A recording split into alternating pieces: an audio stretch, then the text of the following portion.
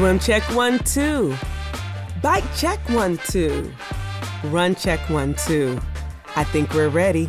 Let's try this. Welcome to the Try Beginner's Luck podcast, a podcast where we explore the sport of triathlon from a variety of perspectives to help beginner triathletes on their journey. I am your host, Mashonda Shines. OMG, today is the day that I get to talk to Jason Bahamundi. Ooh, it just makes you want to do a dance, Jason Bahamundi. Woo. I am so grateful to talk to Jason today. There's certain moments and there's certain times in your life where you come into a season where you are scared. You don't know what's next. And I have a very good friend who is so wise in what she does and always has a great saying. And she says, it's okay to be afraid, but it's not okay to keep yourself from doing it because of fear.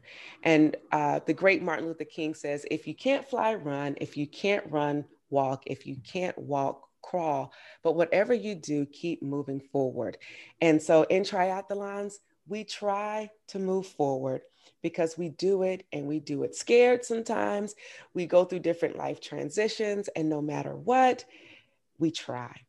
So here with Try Beginner's Luck, I am so excited to talk to various athletes, race directors, announcers, people from all different areas and aspects of this sport to get a different perspective so that we can help beginners. And let's just be really, really clear. I've been in this sport for almost 7 years, and I still feel like a beginner. Does anyone else out there feel like a beginner sometimes too, when you've been doing something for so long? And so technically this is for everybody, but specifically those who are first starting out. But if we approach this sport as if we are beginners, then we will always have beginner's luck. With that, I want to welcome in Mr. Jason Bahamundi. Let's do a dance and welcome in Jason. Hi, Jason. Hello, how are you? Man, what an introduction. I am good. Just dropping everything, dropping my phone because I don't need it, but I'm excited. So that's a good thing as I was doing my dance. There you go. Well, Jason, I am so excited to have you with me today and to have you on this podcast. It seems that we have some similarities, and I'm just going to jump right in. Tell me what it is about triathlons that attracted you to them, and why you want to help other triathletes. That's a really good question. So I've been in this sport for 14 years, so twice as long as you've been involved in this sport. And I would say it's about overcoming, right? We're going to face obstacles and challenges throughout our lives, from teenagers growing up to going to college, to first jobs, to, in my particular case, just recently starting a new business. We're always going to have obstacles. So triathlon has taught me how to overcome. It's taught me that it's not linear. It's taught me that, it's 2 steps forward, 1 step back, sometimes 2 steps forward, 3 steps back, but always trying to figure out how to solve the problem and finding the finish line, wherever that finish line may be. That's good. So you said that you started a business. Tell me about that. I did. So I'm gonna steal your line in that our business and our focus is also on beginner athletes and also on showcasing all of the sports that we love and providing them with insight into swimming, cycling, running, and sometimes doing all 3 in a race. The business is called Run, Try, Bike. We are a multimedia platform that includes a print magazine, that includes a website and social media. And so we print bi-monthly. We just sent out our 2nd issue. We started in January, so we're literally 4 months old as of today. So it's a bit frightening, but super exciting all at the same time. What I love about the magazine, after having an opportunity to kind of go on and look at some of the different articles, you really have every aspect of triathlons, from the coaching tips to nutrition to breaking down cycling. One of the things that I thought was quite hilarious was the different types of ways that you can do bike handling skills. And I had never thought about breaking down bike handling skills in that way, where you literally practice going slow so that you can balance on the bike. Tell me, why is your focus beginners? And let's get into a little bit of biking. For whatever reason, I feel like biking is where your strong suit is. Technically, I know it's running, but just go with me here. Go with me here. just flow with me.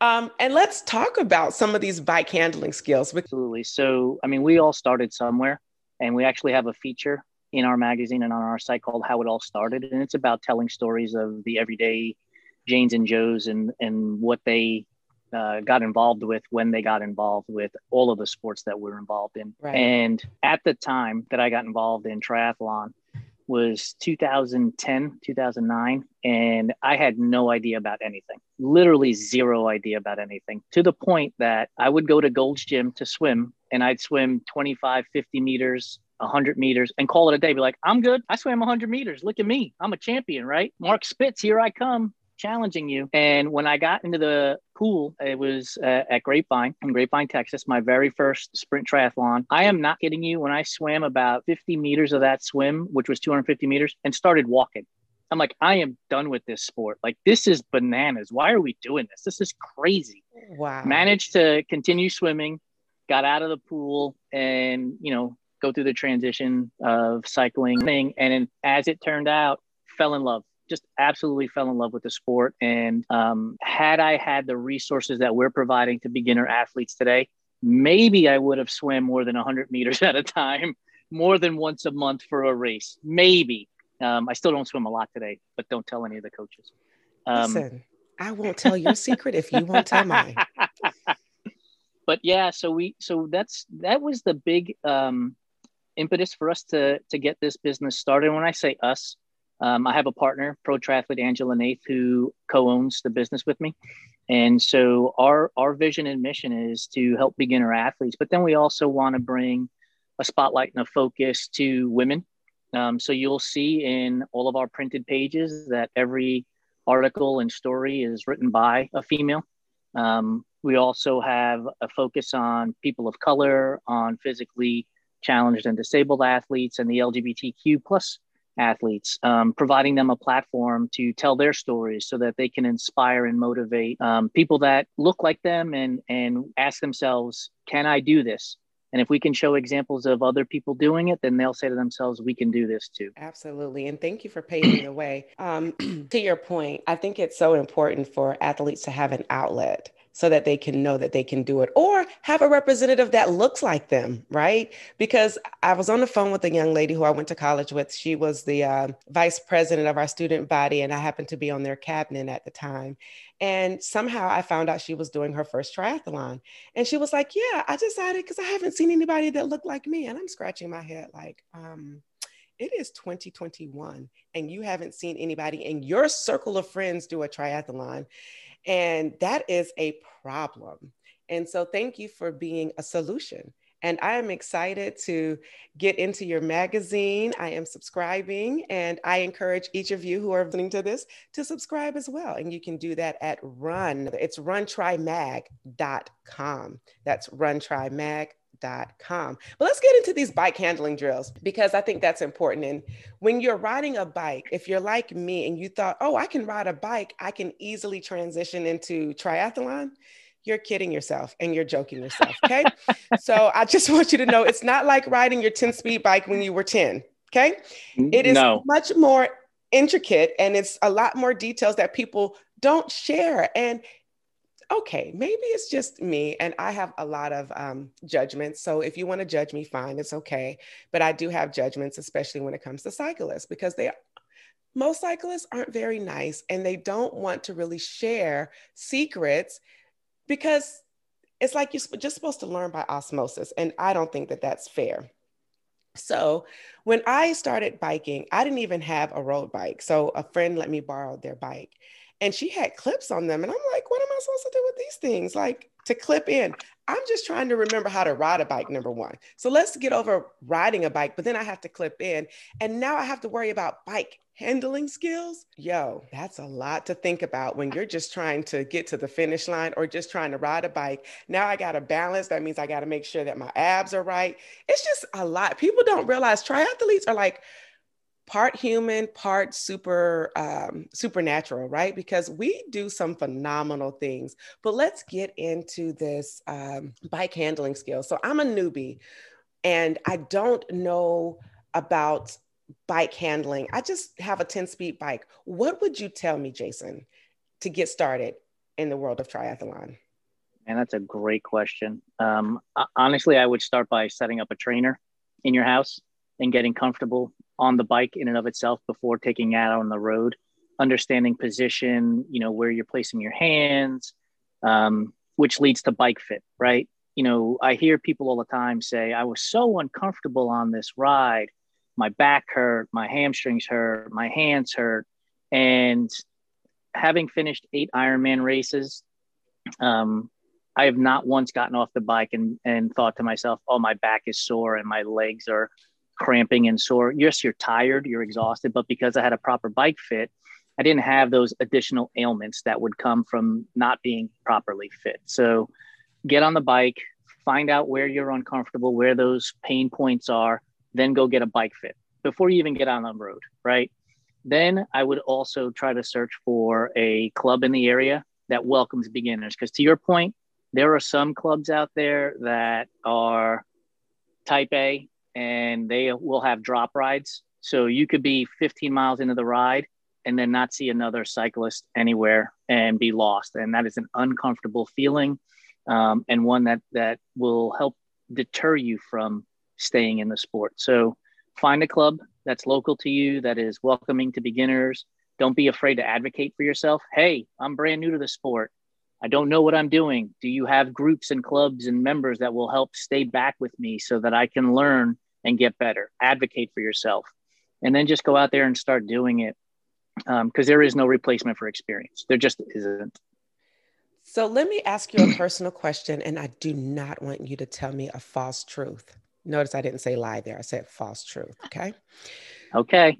When you first learned how to ride your, we'll say, road bike, what was the hardest thing you remembered having to learn about riding your tri bike or road bike? Unclipping, right? You're getting close to the end of the ride, and the idea of twisting your foot to get your shoe out of the pedal is not something you did as a kid, to your point, right? You got on your 10 speed, you got on your Huffy, you got on your BMX, you had the card flapping in the spokes, and you were on flat pedals with sneakers, right? And the brake, you pushed backwards on the pedals and you put your feet down. That was it. That was the whole end of it, right? Now you have to twist your foot to get out, and which foot am I going to twist out to put down? What's my dominant side? And that was frightening. Oh my goodness, was that frightening? Because you'd see the stop sign or the stoplight and you'd start to tense up, and riding a bike tense is not safe. It's just not. And, all of a sudden it was, what do I do? How do I do it? When do I do it? So, you start braking, a good 500 feet before the stop sign to just figure out, okay, I'm going to put my foot down here. So, I mean, honestly, that was the hardest thing for me to understand, comprehend, practice, and then execute. What you left out was the falls. See, you didn't tell me the full truth, Jason. And I have a problem with that, because you should have said, and while practicing clipping in and clipping out, I had plenty of times of having my face meet the pavement. But see, it's not a false truth, because I didn't fall during those times. It was when I was literally standing still and waiting to get started that my balance got tipped and I wound up on the pavement. So it wasn't during the actual stopping. It was literally being stopped and then falling over. That is the worst. And then people are like, well, what happened? And you're like, just keep moving. I just don't know how to stand still and be balanced. That is the worst. Excuse me, to your point, I learned how to clip in and clip out maybe 3 weeks before my first race. And in Washington, D.C., they have this circular park called Haines Point. And in Haines Point, that was my introduction into clipping in and clipping out. And I'll never forget, to your point, standing still. And I'm like, yeah, I got this. I stop, stand still. And the next thing you know, it's like, whoa, boom. And it's in slow motion. And you're like, no one can help you because your foot is still clipped in. And it's like, bam. And I feel like that is your rites of passage into being a triathlete or a cyclist. Right. And if you have not had that epic fall where you're just trying to stand still and balance, or clipping in or clipping out, then you may want to rethink some things, and I may need to talk to you because I need to find out what your secret is. But that is a huge thing. And it's like your fear of falling has to go out the door because, it's a part of the process. Now, let me ask you this question. Do you ever have thoughts, and this could just be me, you envision yourself getting to that stoplight, you stop and you're clipped 1 foot in, 1 foot out, and you can't move and you slip down onto the crossbar and you can't get yourself back up to come through the red light quick enough or fast enough? Has that ever crossed your mind, or is that just in my thoughts every time that I clip out and I'm like, oh, I hope I don't mess up my lady bits? Like it's one of those things where I'm like, oh, I have those thoughts. And, sometimes what you think about, it expands and it kind of happens. And I'm like, oh, but I don't want it to, but I'm just trying to like figure it all out. Do you ever have any thoughts like that? Yeah. And it all depends on at what point in the ride I'm at. So if it's late in the ride, I am braking because I want that light to be red so that I can stop, put my foot down, take a sip of water, take a breath, relax for, 90 seconds to 120 seconds before I need to start up again. If we're at the beginning of the ride and you're full of, energy and you're like, man, we're going to hammer through this and get through this light really fast, and you've clipped out, and then it's like, oh my God, I can't get my foot back in. What's going to happen next? So I've absolutely been there more times than not. I would love for you to talk about being clipped in and how it is a better ride for, athletes. And it's so specifically for beginner triathletes or beginner cyclists or anybody who's just beginning.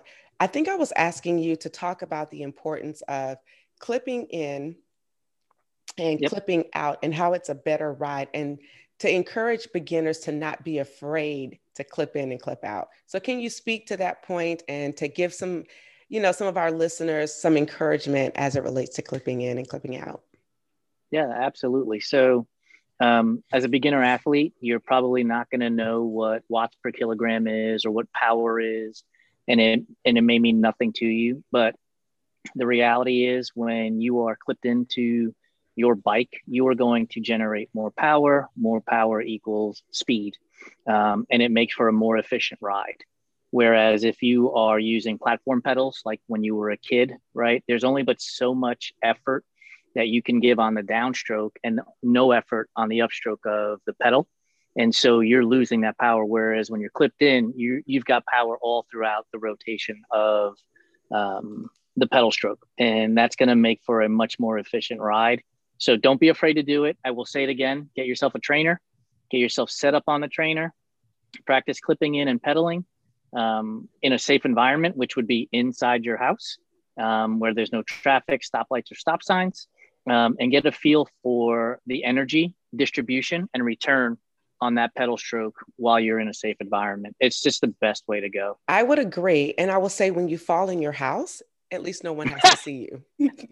Which I've done, by the way. I have to. had the bike pop off the trainer, and it's scary. It is scary when it happens. It is so frightening. And I was like, what is happening? And I'm so grateful that I had my sofa there to catch me, because if not, it would have been a man down situation. People are probably listening to this like, no, that doesn't really happen. No, it does. And if Jason just told you, and I am telling you, it is a real thing. When you are literally, when you sign up for the World of Triathlon, you are truly signing up for anything can happen. And the things that you think are the least expected to happen, don't think they won't happen. Or you may invent something new and you'd be like, what? How could this happen? Just be expected, and just know that you'll get over it. And it makes you a better person. It makes you a better athlete, a better problem solver. Back to that, because I want to talk about your first triathlon experience, because I think your story is quite interesting and I want to highlight some points. So tell us about your first triathlon experience. So I had just moved to Texas from New York. So it's a whole different world down here. And one of the first things that I did was actually join a co-ed, basically beer league softball team, right? And on that team, there were two of my teammates said, hey, we're going to do this triathlon and maybe you should join us. And I'm an athlete, right? Hey, I played high school football. I played all the co-ed teams in or co-rec teams in college. I am an athlete. Sign me up. So I signed up. About a month and a half after that registration, I asked them, so are you guys training? Like, what are you doing? Are you swimming? And they're like, oh, we didn't register. So here I am now on my own.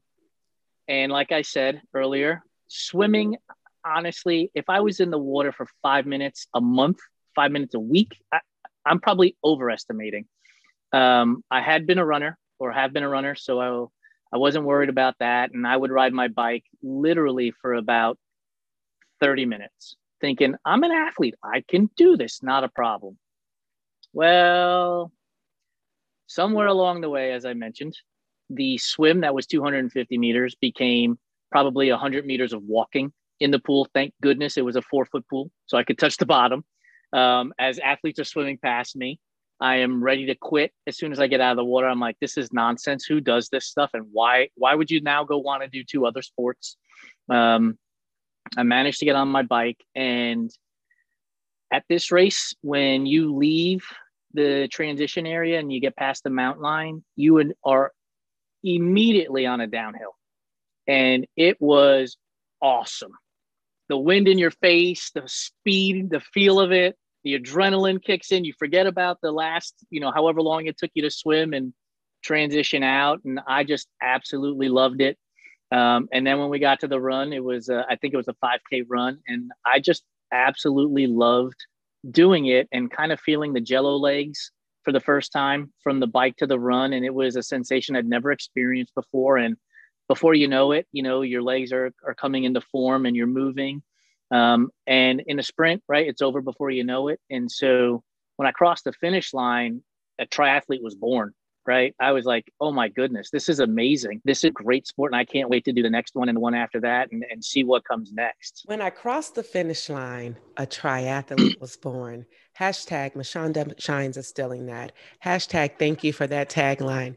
Hashtag that was amazing. When I crossed the finish line, a triathlete was born. How many of us is that our story? Whether your first triathlon was horrible and you were in pain, like myself, I was like, but I still love this experience. That's great, Jason. But I picked up some things in this story that we just have to point out. Mm-hmm. Your friends. What about your friends?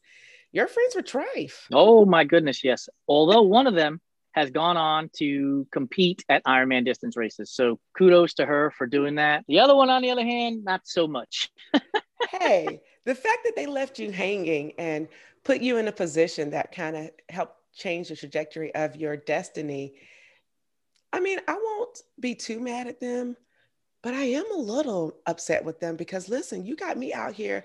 I had never, from what I heard in your story, you had only swam 100 meters each time you went into the pool. So that's literally 4 lengths of the pool. And if you're doing 750 meter, if it's a sprint, okay, my math may not be good, but that's a lot of laps, over 10. Mm-hmm. So don't judge me for my math skills out there, people. Do not judge me for my math skills. And then it sounds like you did not do a brick. So your first brick was your first triathlon. No, that's absurd. That? What? Who are these friends? But look, I guess they are really good friends because they set you up for success because now you're out here and you're helping people to do triathlons and so that they can be successful. So thank you, Shady Friends, for setting Jason up for true success. Okay. And don't forget, because I didn't participate, I was 2 rows higher on the success level there, right? There was at least 2 people that didn't compete that would have probably finished ahead of me. So bam, there it is. And it's all about the little things. Some people are all about podium finishes, right? And I commend those people. And then some people are just, thank you, Lord, I crossed the finish line. That's where I roll. Thank you, I finished. Wow. So your legs felt like jello, but you still survived the run. Let's talk about that because your first brick ever was during your first triathlon. How did That's you right. move past that jello feeling? Slowly. Is that a good enough answer? But honestly, it was an out of body experience, right? Because your legs are attached to you, and your mind can feel them, but they're not moving at the speed and the pace that your mind is telling them to go. until after, they finally, the blood gets in there and you start to realize, okay, I am running, and probably running a little too fast since you can't necessarily feel them. Right. Right. But then once they came around and you start to connect your brain to your legs in that situation, you're like, okay, it's just running. I've done this before. I can do this again. It's not that big of a deal. Yeah, I would have to agree with you with that. And especially as you move forward, you probably developed training plans or got with coaches, good coaches like shout out to No Limit Endurance. But, we're just going to throw them out there because they probably helped you get to, where you are today. But what I find also interesting uh, to the point of that being your first brick was that you did a pool swim. And there are not many pool triathlon swims, but I think that's also a good way for a triathlete who may not be as comfortable swimming in the water to swim their first triathlon versus being in open water. Can you talk to me about the differences? Because technically you have two first. You have a first triathlon pool swim and your first triathlon open door swim. Can you talk about the difference between the two and which one you would prefer over the other? The biggest difference, sighting. You don't have to sight the pool swim. You know where the other end is. It's right there in front of you, right? And so you don't have to necessarily worry about looking for buoys out in the water. I would recommend that beginners get started in the pool, get comfortable in that, unless they're a swimmer from their past and they've been open water swimming for ages, and that's not a problem. As a kid growing up in New York and in and around New York City, right? Going to Jones Beach is not exactly the same way as open water swimming in a race when you've got, in an Ironman, 1,000 to 2,000 other people around you. It's just a totally different experience. That being said, I do enjoy open water swimming. There's a freedom to it, similar to the freedom of riding a bike, where you're not confined by the lanes. You are amongst other athletes. You learn how to draft in an open water swim scenario. Finding those bubbles is key to it all. When you get to the buoy, right, you've accomplished in most instances 100 meters. And so then you just swim to the next buoy, and then you just swim to the next buoy, and you break down the race that way. And so I enjoy open water swimming. Here in Texas, we swim almost every Friday, or had been swimming every Friday prior to COVID, for at least a mile each Friday. And that's a great practice. You're around 10 to 12 other athletes, and it's just an opportunity to practice that open water swimming and getting comfortable in water that is where you can't see the bottom. Yeah. So to your point of practicing open water swimming, that is a luxury for you in Texas. And I just want to say that is a huge luxury. Whereas, most people, if they aren't around a body of water, it's very difficult for them to get in that open water swimming. And they may only be able to get it maybe once a season in some places. So I think that's really a great luxury that you're afforded. And I want to know if you've ever been kicked in the face in a race, and how did you handle that in open water swimming? Because like you said, in the pool, you can see the lane, you don't have to sight. But when you're out there open water swimming for the first time and you're getting kicked and your goggles hitting your face, what is that feeling? And how did you overcome that in wanting to get back out there and try open water swimming again? It's a shock. The first time you get kicked, it's a shock because you have no idea what just happened. So like everything else, you take a moment to compose yourself and realize that it's not the end of the world, that you are able to fix your goggles, get adjusted, and calm yourself down, right? Because the adrenaline is going to kick in and go really high in that moment. So take a moment to take a few deep breaths, calm yourself down, adjust your goggles, get them situated again on your face so that they're not leaking. Because here's the thing, if you rush, just like anything else in life, there's a good chance you're going to fail again. And so if you start rushing after getting kicked in the face or kicked anywhere, getting kicked in the ribs or anywhere else, or having, even having a swimmer behind you tap your foot can be a little disorienting. Compose yourself, take a moment, right? If we're talking about an Ironman distance event or even a half Ironman distance event, these things take hours to finish. If you take 15 to 30 seconds to compose yourself, you're not really causing a big issue at the end of your race, right? So if you were going to finish in 6 hours and you finish in 6 hours and 15 seconds, but you've composed yourself, you've been able to reorient yourself in the water, not a big deal. Again, these things take hours to finish. Taking 30 seconds to a minute to compose yourself will save you even more time in the long run. Wow, that's really good advice. And I'm going to say that again for those of you who didn't hear that. That's really good advice. Composure is everything in this sport. We don't do triathlons without having to endure. And endurance is like a root word, right? So when you're enduring endurance, you have to have patience. And so patience and composure helps you to endure so that you can do this endurance sport.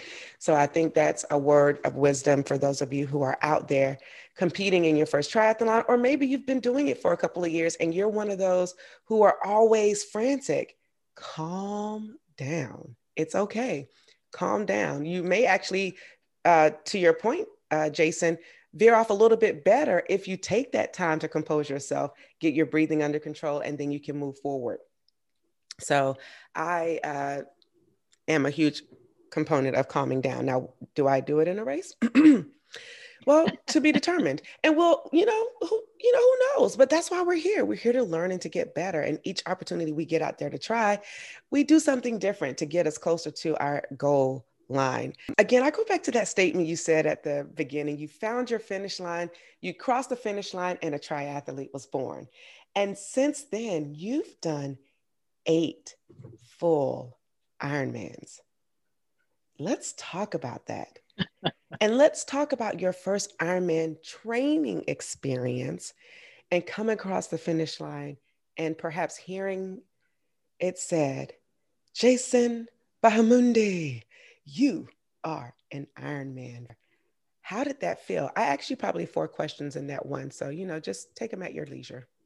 No worries. So the first Ironman I did was Ironman Texas, which was in May of 2012.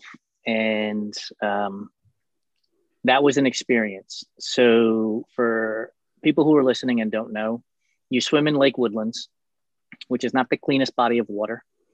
And they actually even let you know that when you get into the canal, it'll be about 6 foot deep and you should not stand up because there is rebar and all kinds of stuff from the construction of the lake in there. So you need to be careful. But anyway, so that race had wetsuit and non-wetsuit starts. And I started without a wetsuit. The water was warm and probably one of the worst decisions I made that day because one, I was not going to be anywhere near a Kona podium. So why not wear the wetsuit? 2, despite the 5 or 10 minute head start, I don't even remember, ahead of the wetsuit athletes, they catch up to you really fast in a wetsuit and they swim right over you, like as if you don't exist. And so we talked about getting kicked in the face and things like that. Well, I just basically got run over by every athlete in a wetsuit on the way to the finish line of that swim section. Fortunately for me, the bike at Ironman Texas, when I did it the 2 times, is not what it is today. So we actually got to ride beautiful country roads and really, truly enjoyed being out in the, I guess, suburbs of the Houston area in the Woodlands. And it was gorgeous. And then I would say the run at Ironman Texas is one of the best from a spectator-friendly perspective. There are people all along the canal. There are people in the neighborhoods. There are people everywhere. And so you feed off the energy. It's amazing.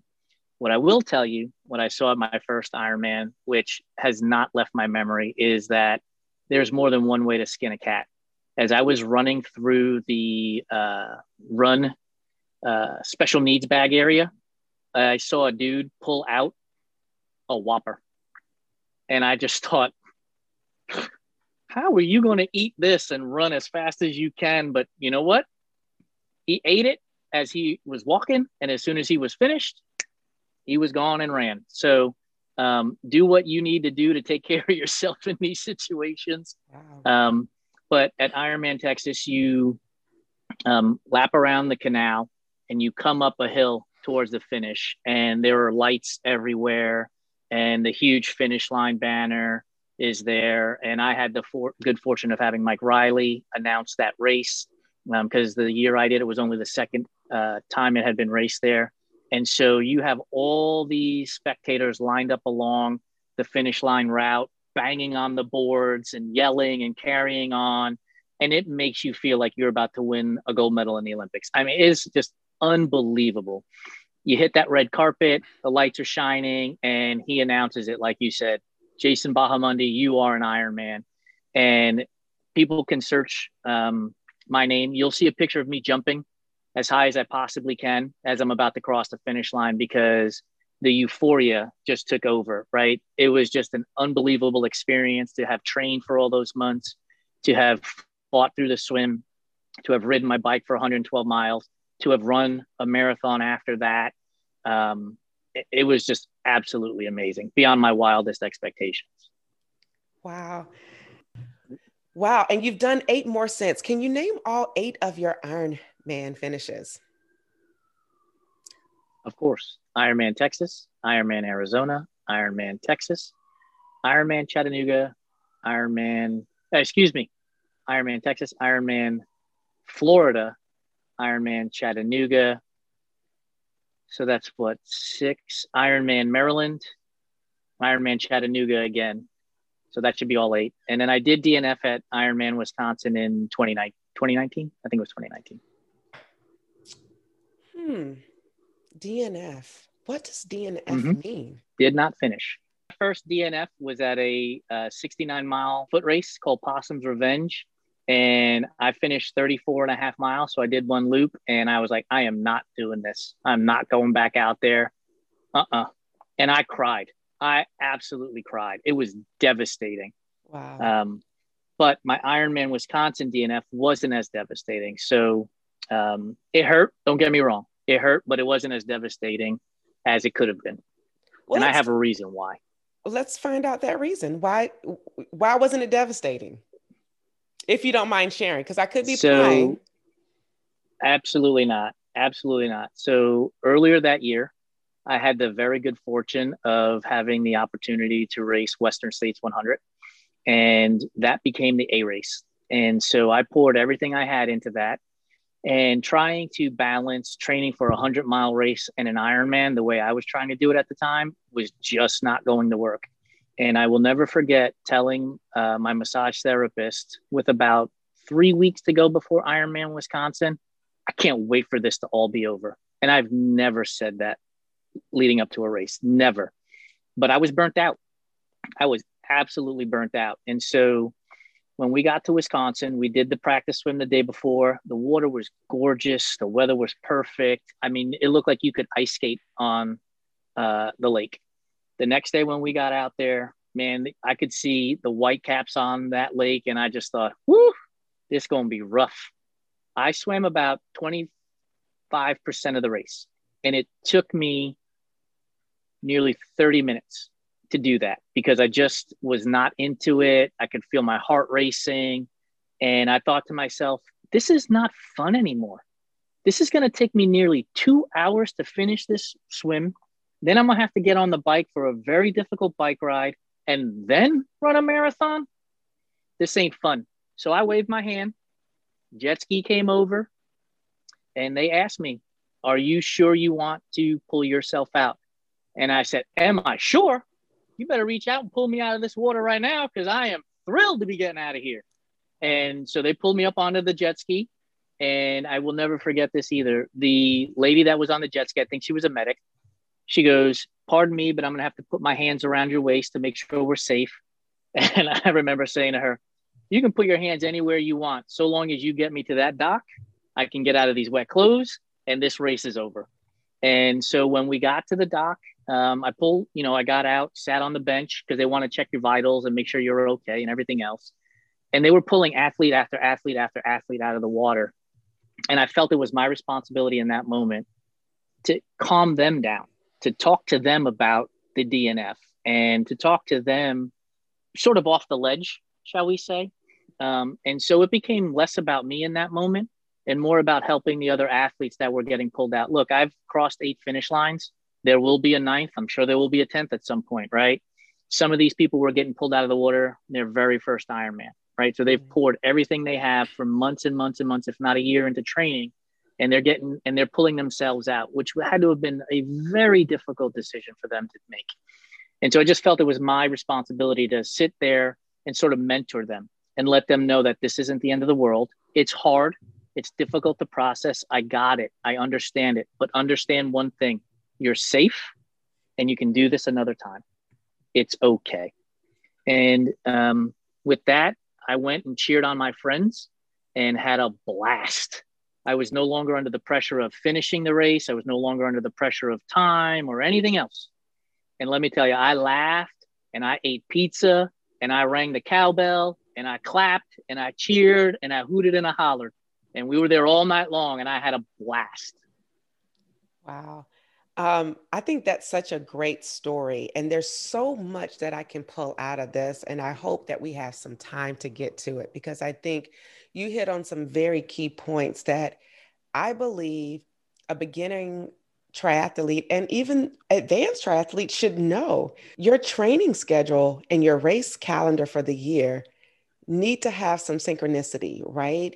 And there is, you have your, like you said, your 100 miler was your A race. You have your B races and your C races, right? And your A race, you did it and you conquered it. And Wisconsin was just, it was there. You know, you've already done 8 at this point, so this would have been a ninth, but it wasn't as if it would have been heartbreaking. However, I want to talk about the dangers of overtraining. And that sounds like what had happened. That sounds like what happened to you is you gotten to this point where you've poured everything into this 100-mile race. And now you're here and you are exhausted. Let's talk about overtraining and the dangers of overtraining. Yeah. So for 5 years prior to that year, my schedule was set up perfectly to do a 100-mile race and an Ironman. So the way I had always set it up was that I was racing a 100-mile race in February. And then sometime in September, early October, I would do my Ironman, right? So if I finished my Ironman let's say at the end of September, that gave me October, November, December, and January to be prepared for the 100-mile race. Now, because it's a 100-mile race, you're really more focused on endurance than you are speed. So that I don't need to have 4 months of training. I can take a month off, get 3 months of training in, and be able to perform at the 100-mile race. Then if you have February, you have basically all of February because the races were at the beginning. You have all of February, March, April, May, June, July, August, and September before you race. So again, another 8 months. So I could take 2 months off from training specifically for an Ironman and still have enough time to prepare myself to get in those long bike rides, to get in the long runs, to get in those long swims. And so it always shaped up perfectly for that. That year in 2019, I raced the 100-miler in February. I raced the 100-miler again in July. And so the idea that I would be able to then have basically August and September to get ready for a race at the beginning of October or at the end of September in Wisconsin was pie in the sky dreaming, right? Pie in the sky dreaming that I'd be able to balance the two, right? I should be running 20 miles. Instead, I'm riding 60 miles, or running 20 miles, I'm riding 60 miles. It's not the same in that scenario, right? So I'm giving up one for the other at that moment. And so it just became very difficult. And then it just became mental, and the idea of, I don't want to ride 80 miles. I don't want to ride 100 miles. Like, I just don't want to do it.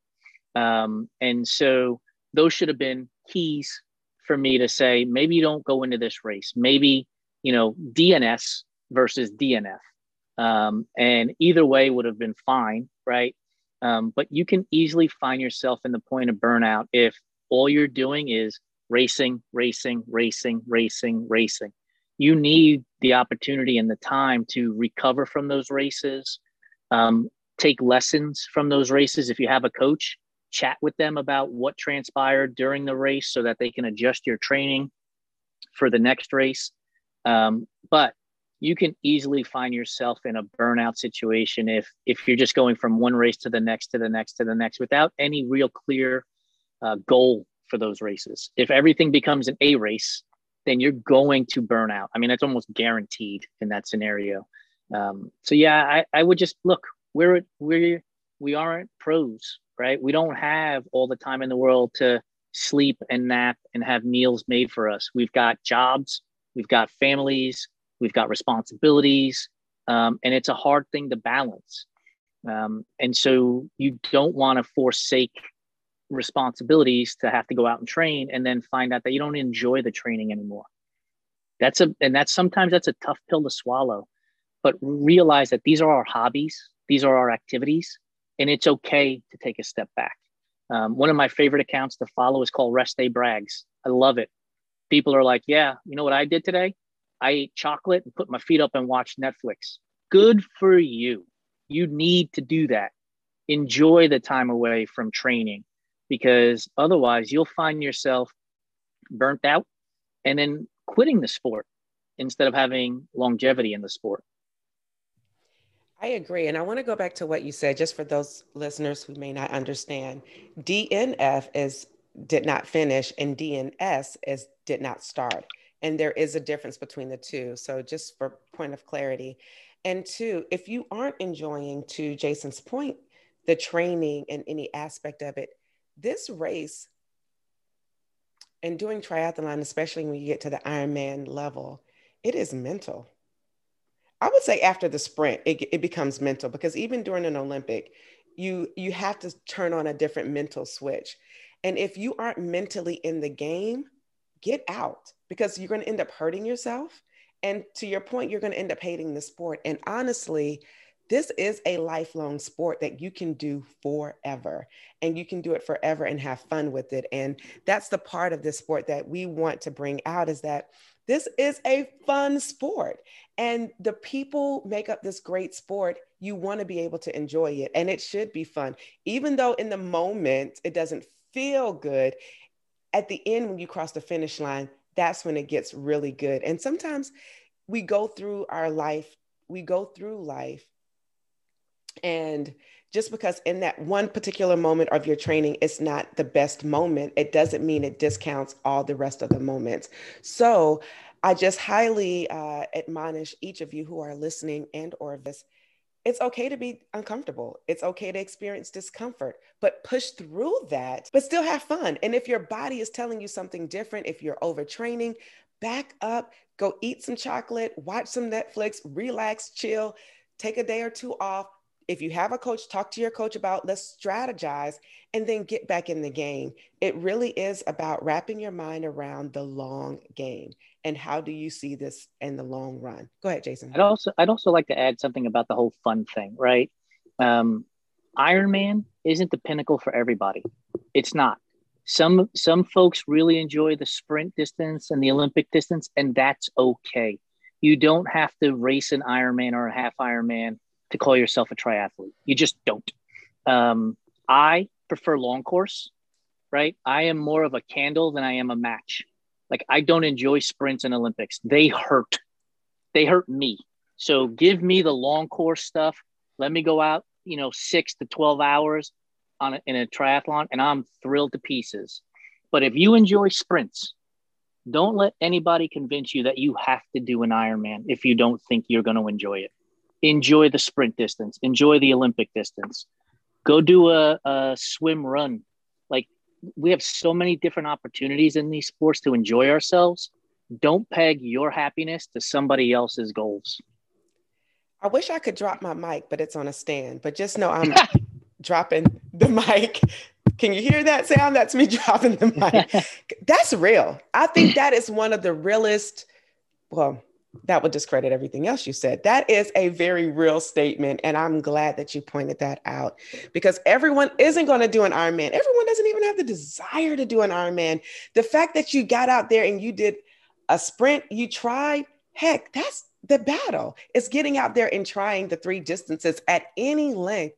And you have to find if this doesn't bring you joy and if it doesn't bring you fun, stop it.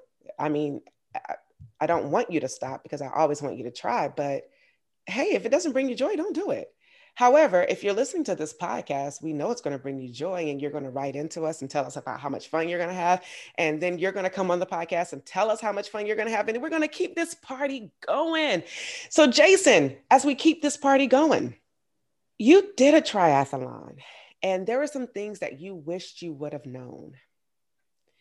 And I hope you can remember what you wrote to me in our pre-production questions, because I think that's important. You know, you made me answer those questions after I finished a 257-mile foot race, right? So we're going to get to that too. Don't worry. We're going to get to that. I'm going to ask you to tease me my answers. I'm going to ask you to tease me my answers. Okay, fine. I'll give you your answers. So what I asked was, what is one thing you wish you would have known about triathlons that would have helped you in the beginning? And you said, and I'm going to say it in Jason's voice, I wished I had discovered club/mentors early on. They would have helped me, guide me in learning the art of slowing down to go faster, both training/racing, both also signing up for races. The part that stuck out the most for me is discovered club/mentors early on. I think it is so imperative to try with other people. I think it makes your experience more enjoyable. I think you really can grow. It allows you to ask questions. Now, on the caveat, there are people who just don't ask questions, so they don't ever know. Raising my hand, Mashonda. They don't learn things for 7 years, and then you are at a USA triathlon event and you're like, this is so new. And you're like, but it was there for you all along and you just didn't explore the opportunity. So tell me how discovering clubs or mentorships could have helped you guide your triathlon career in a different way. Yeah, I will. So it's interesting. I got involved with the FW Tri Club, Friends Who Tri Club, based out in Fort Worth, right before Ironman Chattanooga. And honestly, the only reason why I joined that club is because they got early entries into Ironman Chattanooga. So I had no desire to be a part of a club or anything else. I was like, here's my name. Here's my $60. Give me that entry so I can go to Ironman Chattanooga, which was in the inaugural year. But because I'm an extrovert and I love talking to people, I went to the first meeting after I signed up. And it was amazing because I got to meet, and I'm going to put that in air quotes for anybody who's just listening, a gentleman by the name of Bob Kalinske, who just 2 years prior, while sitting under a tree at Ironman Arizona in 2012, met Bob Kalinske for the first time. And for anybody who is looking for a positive, optimistic mentor, I'm going to suggest you find Bob Kalinske on the internet and just talk to him. Anytime you ask him how he's doing, his answer without fail is, I'm doing freaking awesome. How are you? Like, you never get, things are okay. Things are meh. He's always positive and optimistic. And so I met him in 2012 under a tree before we jumped into Tempe Town Lake. And then I met him again at the first meeting of the FW Tri Club that I attended. And that was a game changer for me. I went from being a guy who had no desire to be a member of a club to a guy who was on the board of directors, to a guy who became vice president of the club, to a guy who became president of the club. And all along the way, training with those folks who had been to multiple Ironman events, who had finished multiple Ironman events, and just learning from them and seeing how they took care of their bodies and took care of their minds and enjoyed the sport, right? It wasn't a chore for them to get through these events, and it was fun. And you always had people to go and train with, which is great motivation, right? You don't want to let others down. And through that club, I also got to meet a pardon me as I get emotional here, but I met a gentleman by the name of Jeff Folks, and we called him GOAT because could both be at the base of a hill on a bike. And by the time you got up there, he's already had 3 sandwiches, baked 4 cookies, and, read a Bible verse by the time you got to the top, because the guy could climb any mountain on any bike. And I had the good fortune of chasing GOAT all around North Texas for a number of years before he passed. And he just made me a better cyclist. He didn't let up on me. He would always be out in front, and he would tease me. Catch up. Come on, let's go. Catch up. Come on, let's go. And he just made me a better cyclist. And so when I say find a club and find mentors, you got to do that, because you're going to find people who are going to make you better at these sports, but also better people, because they're going to infuse positivity and optimism and inspiration and motivation into you, that if it works the way it's supposed to, it's a domino effect. So then you bring that to the next person behind you, and then they bring that to the next person behind them. And you just keep bringing that kind of level of joy and love for the sport and for the people in the sport back to the top always. So yeah, had I found that to begin with, I probably would have avoided burnout from the beginning, because I did have that. I've gone through a couple of bouts of burnout because, hey, let's go race. I'm a super competitive person. Let's go race. Let's go race. Let's go race. Let's go race. And sometimes I'm my worst enemy when it comes to that. But they would have helped me with that, without a doubt. And then just the leadership and mentorship that both of those 2 gentlemen specifically provided me, invaluable. Invaluable. So it looks like, your FW Tri group, you really earned an FWB, Friends with Benefits, because the benefit was getting that early entry. And yet the benefit to them was they got a great leader in you, and you've grown. Thank you. Now you are, able to give back to others. So I think that was a win-win. That was a win-win partnership. And it's true, when you train together, you try better. And I think that's something that we have to remember, is that, we're better when we are together and we try with others, and it just makes us better. Iron sharpens iron. You can't get sharp with a dull knife, right? But if you have 2 sharp people, you definitely know that you're going places. All right.